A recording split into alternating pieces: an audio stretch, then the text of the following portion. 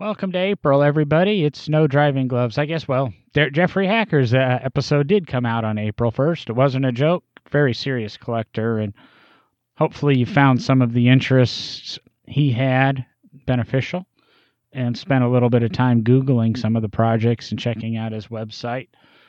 Jeff, I think, is a pretty interesting guy, and like I said in the episode, unfortunately, you'd learn all the way to your grave. I mean, just seems to be fascinating, and we'll have him back at some point, answer some of the listener questions, and he filled us in on a couple of his latest acquisitions that he couldn't talk about on the show after we finished recording last week. And while ugly, they are, I guess that's the way to say it. Everybody knows I like ugly, cool stuff, and so glad to hear the Pontiac Aztecs going back into production. But we were supposed to sit down, and we were going to have Will on tonight, and we were going to have Derek and two guests from local Birmingham car culture, put together an event, and we were going to kind of discuss a little bit about their event. But what's interesting about them is they took over this event from another group, and they've done it correctly. They pay leases, pay insurance, they coordinate, they bring in sponsorship. Just a really nice, it's one of those monthly type car shows. But unfortunately, they had to cancel at the last minute because car shows reared their ugly heads. We'll see where that goes, but we should have them back on in the future when they get some of the logistics worked out. So we're going to put off the how to organize a car show episode for a few weeks or a few months or till some other time. And Derek and I are here tonight. Will had to cancel because of the last minute rescheduling and that. And we're going to discuss something. I'm going to take a little bit of this because under the Museum Code of Ethics, Derek's not allowed to speak about certain things. They still let him talk about too much. And we're going to discuss kind of the effect of an accident on a collector car. I mean, if I go out and I crash my SHO or my Transit Connect or something, and it's totaled, it goes to the junkyard, gets crushed. Or in Alabama and some other states, I think Kentucky falls into it, and I would assume Mississippi and that. These cars can be bought from a junkyard or bought from an auto auction, these salvage auctions, and rebranded with a salvage title or a rebuilt title, and they go back on the market. They're looked down upon. Their values are diminished. Heck, even if you just have an accident and do $5,000 worth of damage to your car, you have a diminished value on that, and we'll get into that eventually on an appraisal episode. A value is taken away from that new car. And, Derek and I are sitting around talking, and we go, isn't that what we do for a living when we restore cars? We literally pull a car out of a junkyard, something that should never be saved, something we might have to cut a tree down that is growing out of it just to get the car out, and rebuild it from scratch, and then it's great. And it's a wonderful car. Nobody thinks anything about that. It doesn't necessarily have a rebuilt title at that point or a salvage title. We go and we call up our local collector car insurance agency, and we insure this thing for $50,000, $60,000, $80,000, $1 million, whatever it ends up being worth. And then we drive it and then say, unfortunately, maybe we have an accident. Maybe some guy spins out at a car show showing off and hits the side of it and does $30,000 worth of damage. Our collector car insurance company, or preferably the guy that hit us, collector car insurance company, pays. We spend $30,000. We get our car back. And you go, no value. It doesn't have a depreciated value. If it's, say, my 65 Impala SS or 64 Impala SS, and it gets damaged and it's worth $35,000 before the accident, it has an accident, $15,000 worth of damage, it all gets repaired, it's still worth $35,000. I do that with my 2017 Impala SS. I paid $40,000 for it. It has $25,000 worth of damage.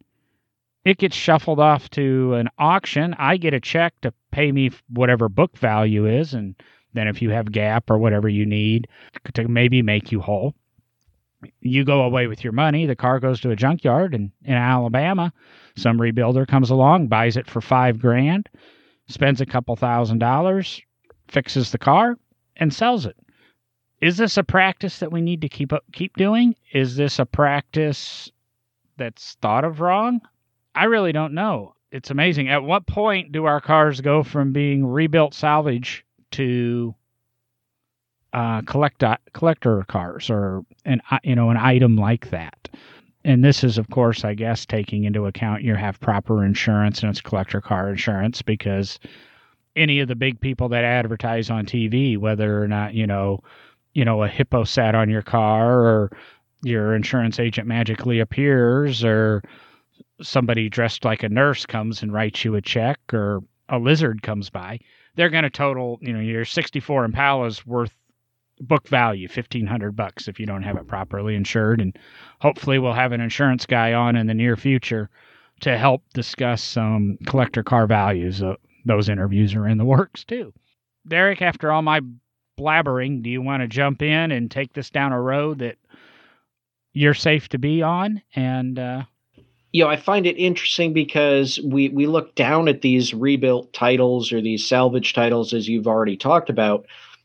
But in one way, I mean, this is a practice that is saving future classics and future antique cars and keeping them on the road right now to where they're not going to wind up in a junkyard rusting away, rotting away, and may have an impact on the future of restoration, because they will be kind of kept up and not need to be pulled out of a junkyard. And maybe that's a good thing, maybe that's a bad thing. We also kind of have to look at the idea of there's other ways to look at this. Is what about significance of accidents? Are there, historic implications for the future of whether or not an accident will make a car worth more money? Now, obviously, you're going to have some foresight in that. Hindsight is always 20/20, and we can talk about significant cars from the past that have had significant accidents that have led to them being worth more. And that's kind of a balancing act there. But, as we've said, it's interesting. And I think there's multiple ways to look at this that can kind of affect the value of the car, not only, from your world, John, of appraising cars and kind of buying, selling cars, things like that, but in the museum setting, what the historic value of that car might be. Is a car, from my setting, let's say, is a 1955 Corvette that has been in a wreck in the, let's say, 1960s and was in a junkyard, pulled out and rebuilt in the 1980s. Is that from an historic standpoint, educational standpoint, or even a monetary value standpoint worth any less or any more than a 1955 Corvette that hadn't been wrecked? And right now, the way the market, the way the collector car world is, and in the museum, the historic value and setting of that car, if it was just a production car, I don't see any difference. Now, is that going to be the case for a modern vehicle, say a 2000? Well, let's take like a 2017 Tesla or 2018 Tesla that gets wrecked, goes to a junkyard and sits for 20 years and then gets rebuilt. In the future, is that going to affect the value of that car? I think the way things are run now with rebuilt titles, salvage titles, things like that, you're going to see a difference in value in the future of that car from a monetary standpoint. But from a historic value standpoint, I don't think that'll be any different, because you're still going to be able, in a museum setting or in an educational setting, you're still going to be able to talk about the impact Tesla had on the automobile industry and everything that went behind that. So kind of an interesting, juxtaposition there of two different worlds. And you bring in that fact of the collectible automobile, and so I alluded to 2017 Impala SS. It's crashed today. 2-year-old car, say 22,000 miles, goes away, comes back with a rebuilt title. And what happened to the 64 Impala that was wrecked in 66? That the same thing happened, and I'm sure there was rebuilt or salvage titles back then, or reasonably sure. Even if we go back to the 90s with rebuilt titles, and now some things are becoming collectible. If, say, you had what's collectible from the 90s? So you had a 1993 Chevy Beretta GT, right? Well, I was going to give you a little props and say, well, okay, I'm out of my 94 Corvette ZR1, and I crash it in 96. And it's, I get my money, I go on my merry way, and I go out and, buy a Grand Sport in a 96 and keep my Corvette, and I'm a happy Corvette owner, blah, blah, blah. Don't ever care what happened to the car. Guy comes along, buys the car, rebuilds it, sells it. It's a rebuilt title in 96. At what point does that title then, now we are almost 25 years later, and it almost becomes a classic car, and I can put historic tags on it in certain states. Is it still a rebuilt? Is there any effect on the value? Can it be retitled as I just don't understand or follow the difference in how it goes. I see it preserving history, and I see the need for it. If it would have been totaled and just shoved off, doesn't it make everybody else with a 94 ZR1, and I can't remember, say they produced 1,700 of them in 94. Doesn't that mean now that they're 600 or 1,699, those are worth just a couple dollars more, and so on as they go away? Or the fact that my car hung around, does it hurt the survivorship? And we see it all, and I want to say I see it all the time. I see new Porsche 918s wrecked. I see 959s wrecked. I see, a new Ferrari wrecked. I see a 288 GTO wrecked. Take Richard Rawlings a couple of years ago. We've talked about him before. He took that wrecked Ferrari F40 and put it together, and I guess that one does have a negative connotation because it's not selling for real F40 money, but he didn't return it to original. He kind of did a Richard Rawlings Gas Monkey Garage to it. Yeah, we don't need to talk about that car again. You gave just to get the appropriate information out there. You really overshot the 94 ZR1. There were 448. Hey, I was being hope. or hoping, or that you would step in a little bit quicker. You talk and then I can't jump in, but you brought up actually what you just said about Richard Rawlings brings up an interesting part of this conversation, and I think even my mention about wrecked Tesla in some cases, and I talked about in my first kind of rant on this. I think we also need to consider and look at and think about the historic value of accidents and what that means for a vehicle. And I said, significant vehicles. If we look back in the past, especially in the collector car world and the museum world, there are certain cars that have more monetary value as well as historic value that have been in wrecks of some kind, minor or major, that if they're not repaired, they are worth more. I can kind of go back over time through my career and think about a couple vehicles that I've dealt with that have high historic value because of an accident they were in, that they still have, a mark left or a witness, kind of damage that you can attribute to that wreck that adds value to the car, both, as I say, both monetary and historic, because you can prove that damage proves what car that is. That is a primary document of the car that it is actually the car it's said to be, rather than some restored vehicle that people are claiming, oh, this is that car. Well, it's been restored. How do we know? That evidence isn't there anymore. And when you think about modern cars and you start thinking about just production vehicles, I mean, I guess I'm always looking at it from a historic standpoint rather than a monetary standpoint.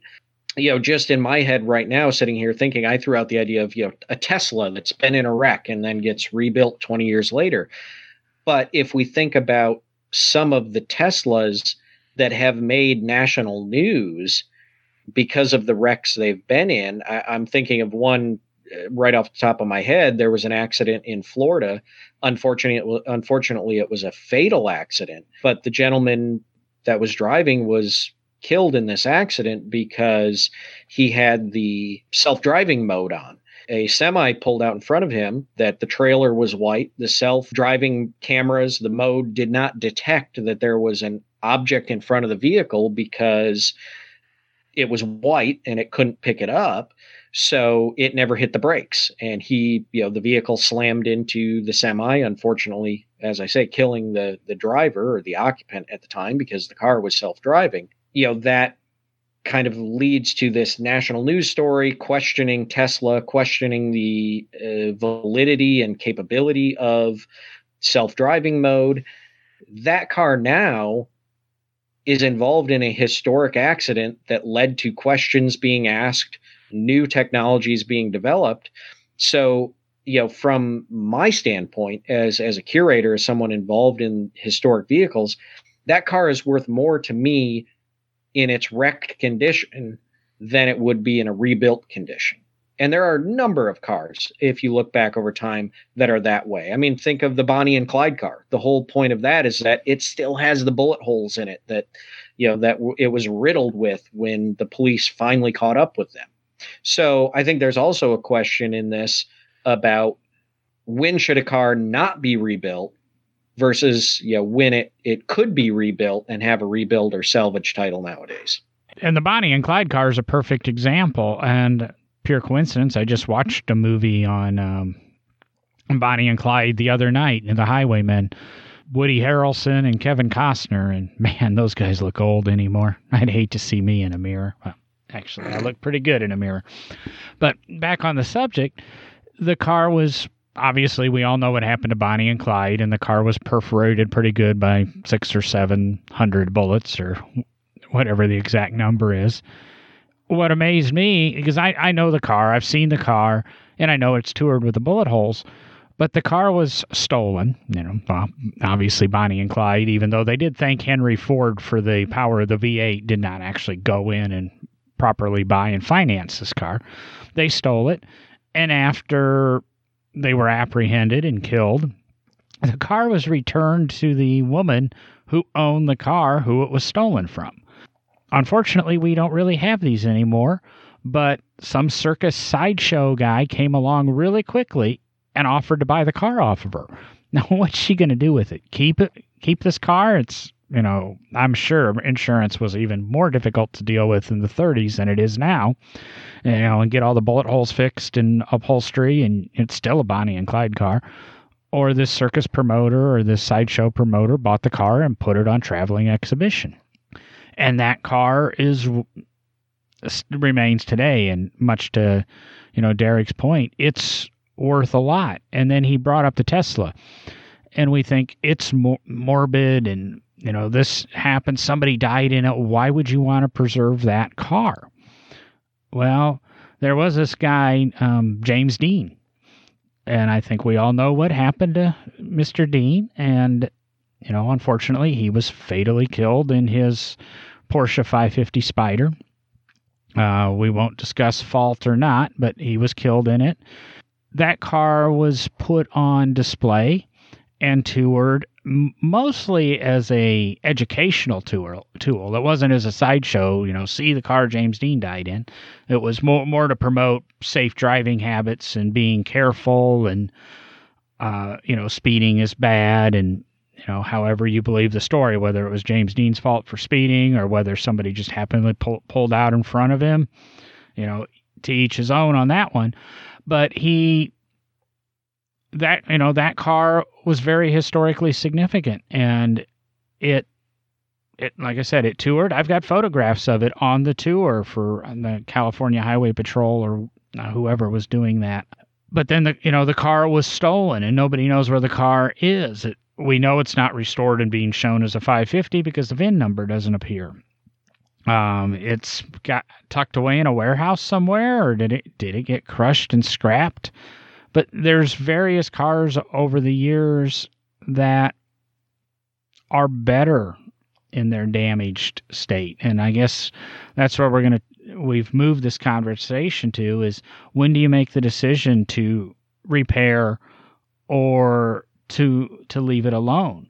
I'm trying to think of something a little bit more recent than James Dean. I'm going to jump to, and Derek's going to be very familiar if I jump to the Kennedy limousine where he was killed in. And that car's been, obviously was kept in use, fitted with a hard top and things. Am I right, Derek? Or yeah, so that car actually was, after the Kennedy assassination, was retrofitted, rebuilt, and there was as you say, a hard top, permanent, basically greenhouse top put on, a full Lexan bulletproof clear top put on it that the presidents then could be seen through, but not take a bullet directly to their body. So, and that was used, if I recall, all the way up into, I believe it was the Carter administration, before it was taken out of service. The reason for that is it was cheaper to rebuild that vehicle than it was to have a completely new limousine built. And that was the decision by the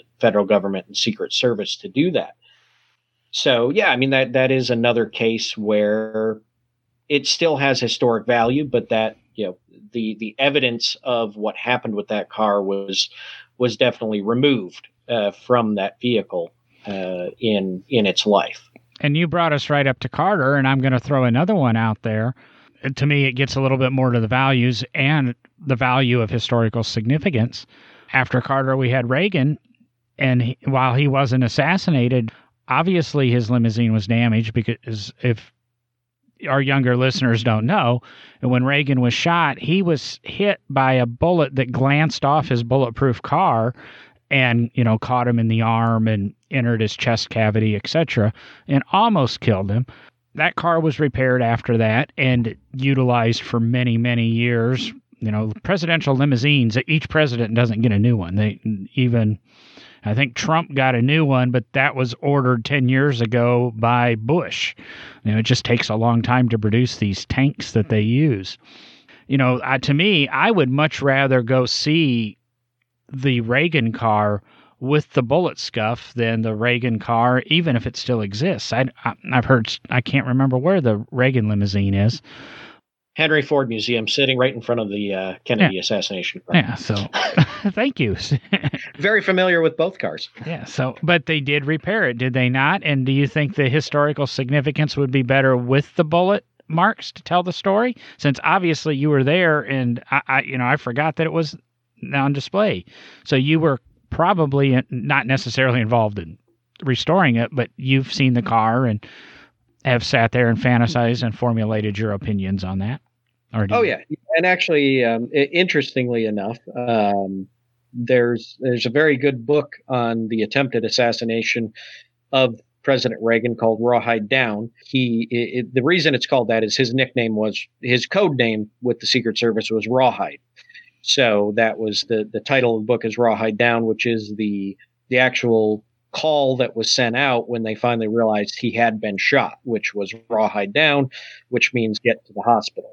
I actually had the good fortune of being the conservation staff member who was in charge of kind of care of the automotive collections, and did an interview with the author of that book about that vehicle, and talked a lot about it to him and kind of explained what exactly happened. And as John said, yes, the bullet actually ricocheted off of the right rear quarter panel and went through about not quite a 2-inch gap in the door opening between the rear quarter and the door, and penetrated him basically through his armpit into his lung.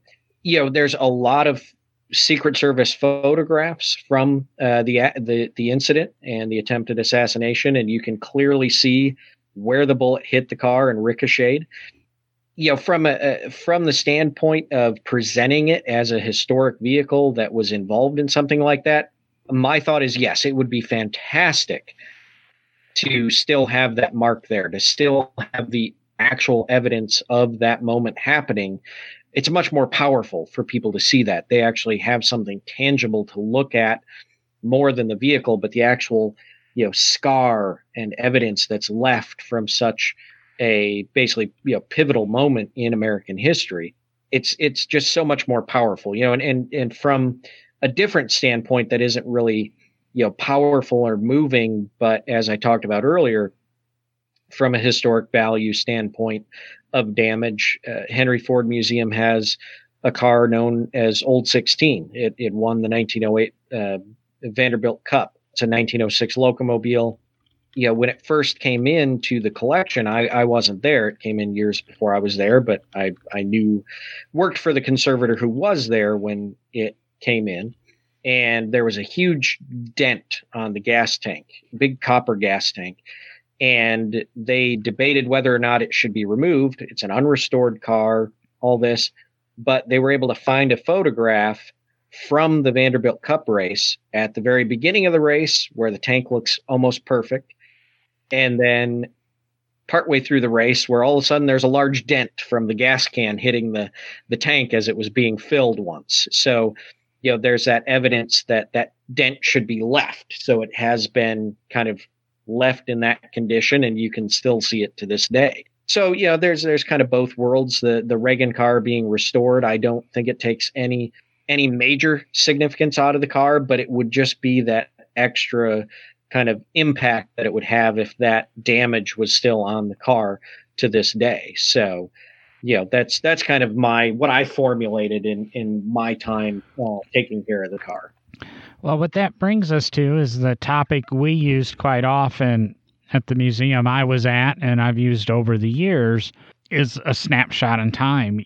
I've always believed in restoring, this is talking about restoring, not preserving, but to restore the vehicle to the most significant point in time of its life. If it's that 94 Corvette ZR1 we talked about earlier, it was my car. I'm a middle-class guy. Big deal. I didn't do anything with it. So it gets restored to the way it left the factory, brand new. All the chalk marks, every bit of overspray, etc. on the car. The Reagan limousine, with the damage that happened, is probably, if you were to have to restore that car, obviously it doesn't need restored. When we picked some of the stuff at the museum to restore, and a lot of stuff we did was race cars. You picked a race, and then you picked a point in time in the race. And one of the cars that I did was a Lotus X180R, which is a glorified Lotus Esprit in the simplest terms. Lotus guys, please don't get mad at me, but we don't want to get into all the little idiosyncrasies of the car. But it's, it's Lotus X180R. Every photograph I have of it in multiple races over time, it has two fuel doors, one on each side. The one on the driver's side was always askew. When we restored it, or when I restored it, that fuel door was just as askew as it was in every other photograph. One of the reasons I'm not doing what I used to is because they didn't like that. They wanted perfection. I go, no, we're restoring to this point in time. We're restoring to this photograph, and this is what, this is what all the sponsor decals are. This is what everything's positioned to. This is the paint chosen. All of a sudden, because this thing's slightly off, no, it should be that way. And that's a belief I take. It's not the reason I left, but you compound that over a whole bunch of little things. The historical significance matters to me, and the correctness. And so it's always, and we always said it.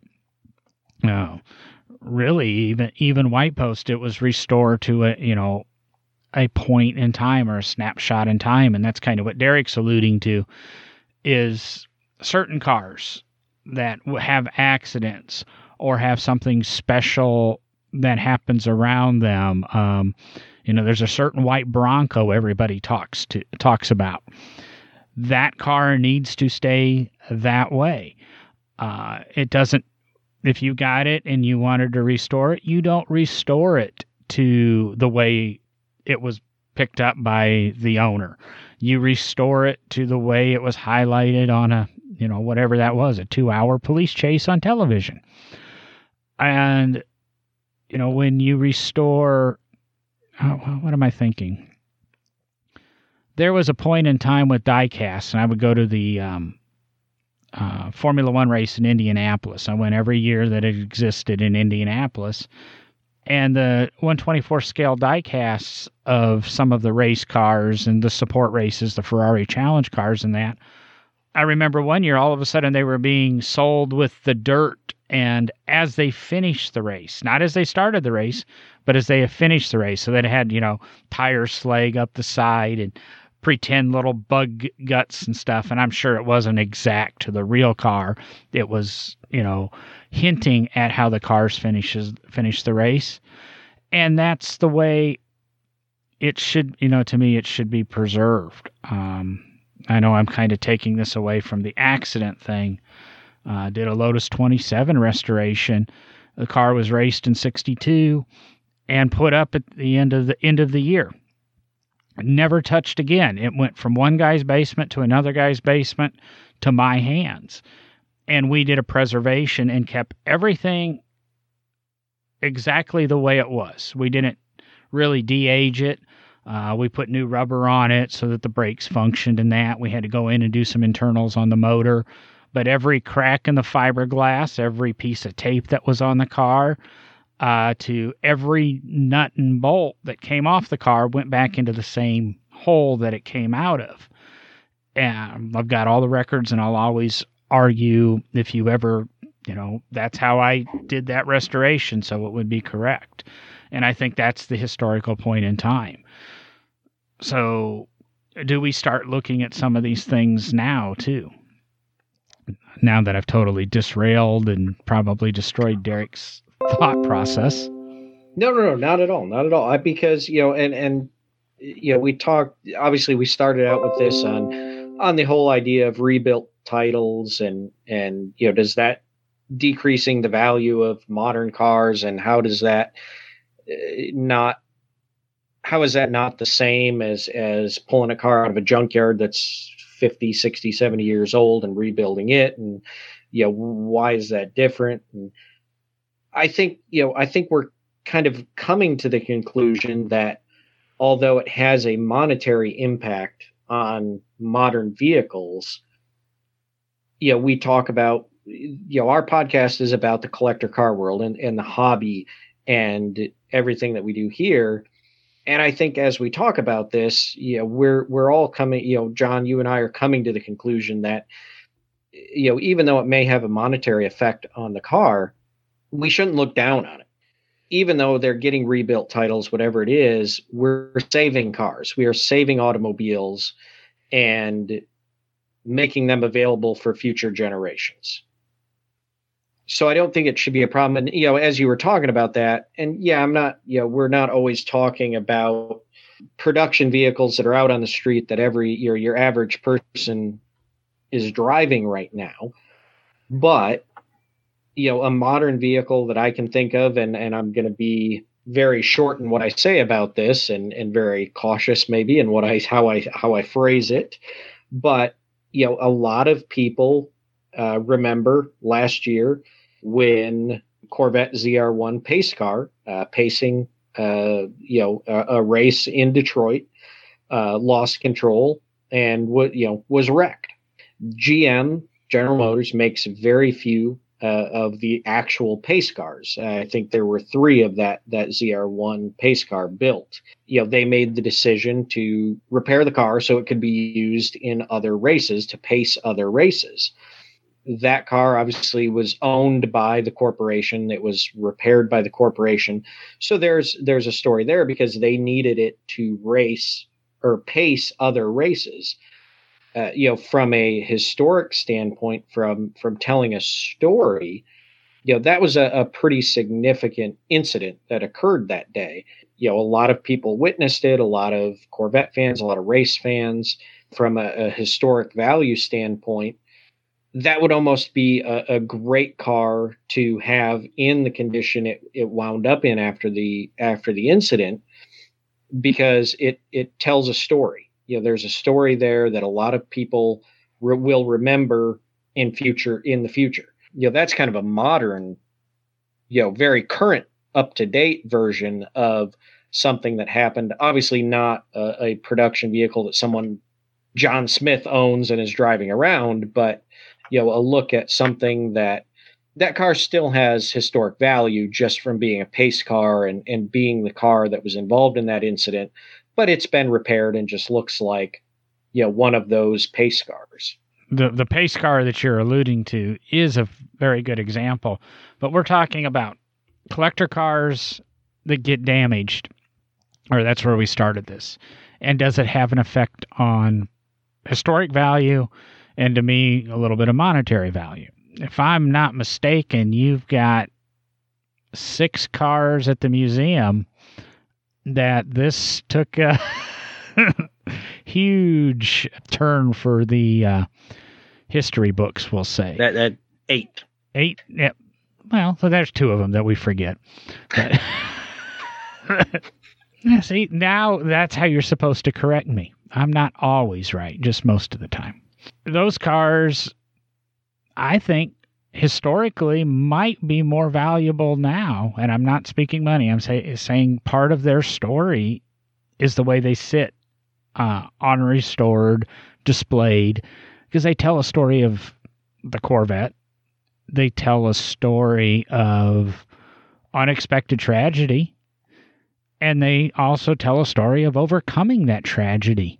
Then they tell the story, and I think it's a wonderful a display that the museum put together, and it was before your day, so I feel comfortable talking about it, in that you tell a geological story and explaining sinkholes and how these happen and why somebody builds a museum on top of a sinkhole. That question was posed to me probably a month and a half ago. Why did they put what happened? Did they not know it was there? That little 30 seconds of history that fortunately the security cameras caught, I think made a big difference in, we'll say the future of 8 cars. And I think the decision's made, but even if you could have restored all of those cars, I don't think restoring all of them would have been right. I think it was nice to be able to restore a few and leave a few, because we're able to say, oh, see, we can do this, but the story's more important to leave these, or again, it's that snapshot in time, and those 8 cars are forever changed by that one snapshot in time, and all of them echo back to that, even though they've had other snapshots in time that they were more significant, whether it was their condition or their production number or what they were. I'm thinking of the one that was a donated car that was kind of able to be saved, and then the millionth Corvette and the Mallet Corvette, and that was the Mallet, right, that got damaged. The Mallet Hammer. Yep. But yeah, it is a great example, something that I deal with on a daily basis, obviously, because they're part of the collection here. And it does go back. There were 2 cars involved in that incident, in the sinkhole here at the museum, that were your everyday production Corvettes. There was a 40th anniversary, 1993 Ruby Red, and there was a 1962 Tuxedo Black Corvette, just a production 62 Corvette, one owner car. Same thing with the 40th anniversary, that went into the sinkhole. And then there were 6 fairly significant Corvettes that went into that sinkhole. The Mallet Hammer conversion, the only surviving ZR1 Spider of the 2 that were built, C4 generation, the 1.5 millionth Corvette, the PPG pace car. Wow, I need to count on my hands which ones I've talked about. So the 62, the 94, 93, 40th anniversary, the mallet hammer conversion, the ZR1 Spider, the PPG pace car, the 1.5 millionth. Then we've got the Blue Devil, ZR1 Blue Devil, and the 1 millionth. Was that all 8? Am I missing any of them? I counted 8. So okay, all right. I was trying to go around the display, but and what we have is some very significant Corvettes and 2 that were not necessarily historically significant in some extremely important way, like the millionth or the PPG pace car, things that have as John says, a moment in time that is extremely significant. The 1 millionth, as most people know, the millionth Corvette, the ZR1 Blue Devil, which was a pre-production prototype, and the 1962 Corvette Tuxedo Black are the 3 that got restored. They were the least damaged, obviously. And of course, the ZR1 Blue Devil and the millionth and the 62 are all restored to a moment in time. The millionth restored to the moment it came off the assembly line. The ZR1 Blue Devil, the moment it was finished in the prototyping facility at General Motors at the design studio. And the 62, which, GM restored the millionth and the Blue Devil. We, the Corvette Museum, restored the 62. And we made the decision to restore it to basically the moment before it actually fell into the hole. We still tell the story of it falling in the hole, but we represent the car and the way it looks as the story of the original owner and his life with the car. And that was the decision on the historic value of that car and where it would be. As most people look at those, you think, oh, gosh, they're nothing. They're a crumbled heap of metal and fiberglass now. That, what does it tell us? What am I looking at? Well, yes, the car has historic value from what it was before the sinkhole, but it has that historic value of the story we now tell that John just talked about, which is, this is why this happened. This is the region that we live in Kentucky and this part of the country, which is a karst region. We tell the geological story, and you get a chance. People see these sinkholes occur on TV. They hear people talk about, oh, a sinkhole swallowed a house. You don't go see the remnants of that, where the sinkhole occurred or anything like that. This is an opportunity to show people kind of what can happen in these sinkholes, how devastating it can be, the damage that can occur because of a sinkhole, opening up and happening. And, so it's also an educational opportunity in that aspect as well. From a monetary standpoint, obviously, as the museum, we don't ever talk about that. We don't get involved in talking about that as a nonprofit. But John, I'm sure you would have thoughts on a internationally significant event like that could do to the monetary value of a vehicle that, had that type of notoriety. I'm not going to comment on that. We'll let the listeners make that decision. Maybe we'll put a picture up on Facebook, and you guys can comment back and say, hey, what do you think this did to these Corvettes? And because I think in this whole episode, and I don't know how we got there, that really speaks to, we have 3 that were restored and put back together. We have 5 that weren't, the same historical incident. Which car would you, not, oh, I'd like to have the Blue Devil or I'd like to have the Mallet because of what it was. Which would you prefer to have? One that came out of the hole and is not restored? Tell us, what you think about it. I'll definitely get those, a picture up and, something of what happened. But I think that's probably the ideal thing, because we're talking vintage cars, we're talking modern cars, we're talking, it's history. And everybody knows I spent many years in museums and working with museum artifacts, and history's been important to me. My mom's got a degree in, history. It's something that's been in my family, so it sticks there. Obviously I worked for a for-profit shop before my nonprofit days and museum days, and Zara, you can laugh at that point too. She still laughs about me working for the nonprofit I did, up to now that I'm self-employed, it's again all about generating revenue and making money, but it's still wanting to respect the owner's wishes and put these cars in the right homes.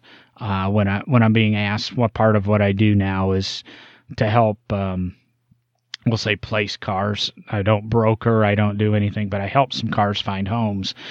So part of that is I kind of think of where does this need to be, and I think that's still part of that little museum portion, and I hope never to lose that. It's going to cost me some money over the years, and I'm sure I could make more money if I would sell something to somebody.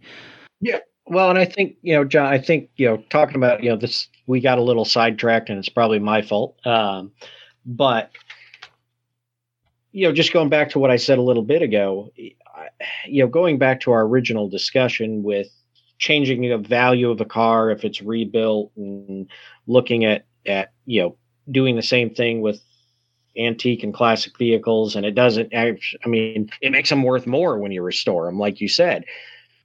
I really think what it comes down to is I never look, it's odd because the way I grew up, I was the son of a GM body technician, obviously, and a man who restores cars to this day. And, from that world, from the body tech world, a rebuilt title on a car was, you don't go near it. You don't want to do that. It's just, you don't want to get involved with that. My 93 Beretta, we rebuilt from pretty much a total, and I drove that around, and it was a great car. I think we do need to change the thought process on those rebuilt titles. Now, I'm not saying that you don't need to be careful, because you have to be very cautious in knowing that the car was rebuilt correctly, that the proper repairs were made so that the car is still safe. Because if they're not rebuilt correctly, especially modern vehicles, there are a lot of safety issues that can happen with that. You could be driving that car around and get in a wreck. Some of the safety features of that car could fail because it was not repaired correctly. So I'm not saying you don't need to be cautious when looking at purchasing a rebuilt salvage title vehicle, whatever it's called, wherever you live and whatever you're looking at. But I don't think they need to be looked down upon, because it is, as you and I, John, I think have come to the conclusion and agree on, it is just another way of restoring a car and keeping it on the road. And eventually that car will likely become a classic car or an antique car. And it's saving that car from, certain death, from being crushed, crumpled, and recycled. And in 50, 100 years, somebody's going to appreciate that car was saved in the way it was. Now, is that going to affect the value of cars in the future as collectors because there's going to be more of them in existence still? Maybe, but we'll have to wait 50 to 100 years to find that out, which I hope to be around in about 50 years, but I'm definitely not going to be here in 100. I can guarantee you that, unless there's some modern medical miracle that happens. If we want to bring it back to the collector car hobby and get away from that whole historic thing we talked about and everything we kind of went off on a tangent on, I really hope that some people can start not necessarily just thinking automatically that a rebuilt or a salvage title is a bad thing. Yes, you need to pay attention to what you're purchasing and know that it's safe, but I hope we can start looking at it as though, maybe these cars are being saved for the future to be classic and antique vehicles someday in the future. I think that's probably a pretty good way to close it. I'm not going to babble on and destroy the perfect ending. With that, good night, everybody. We'll talk to you in a week. See you guys later.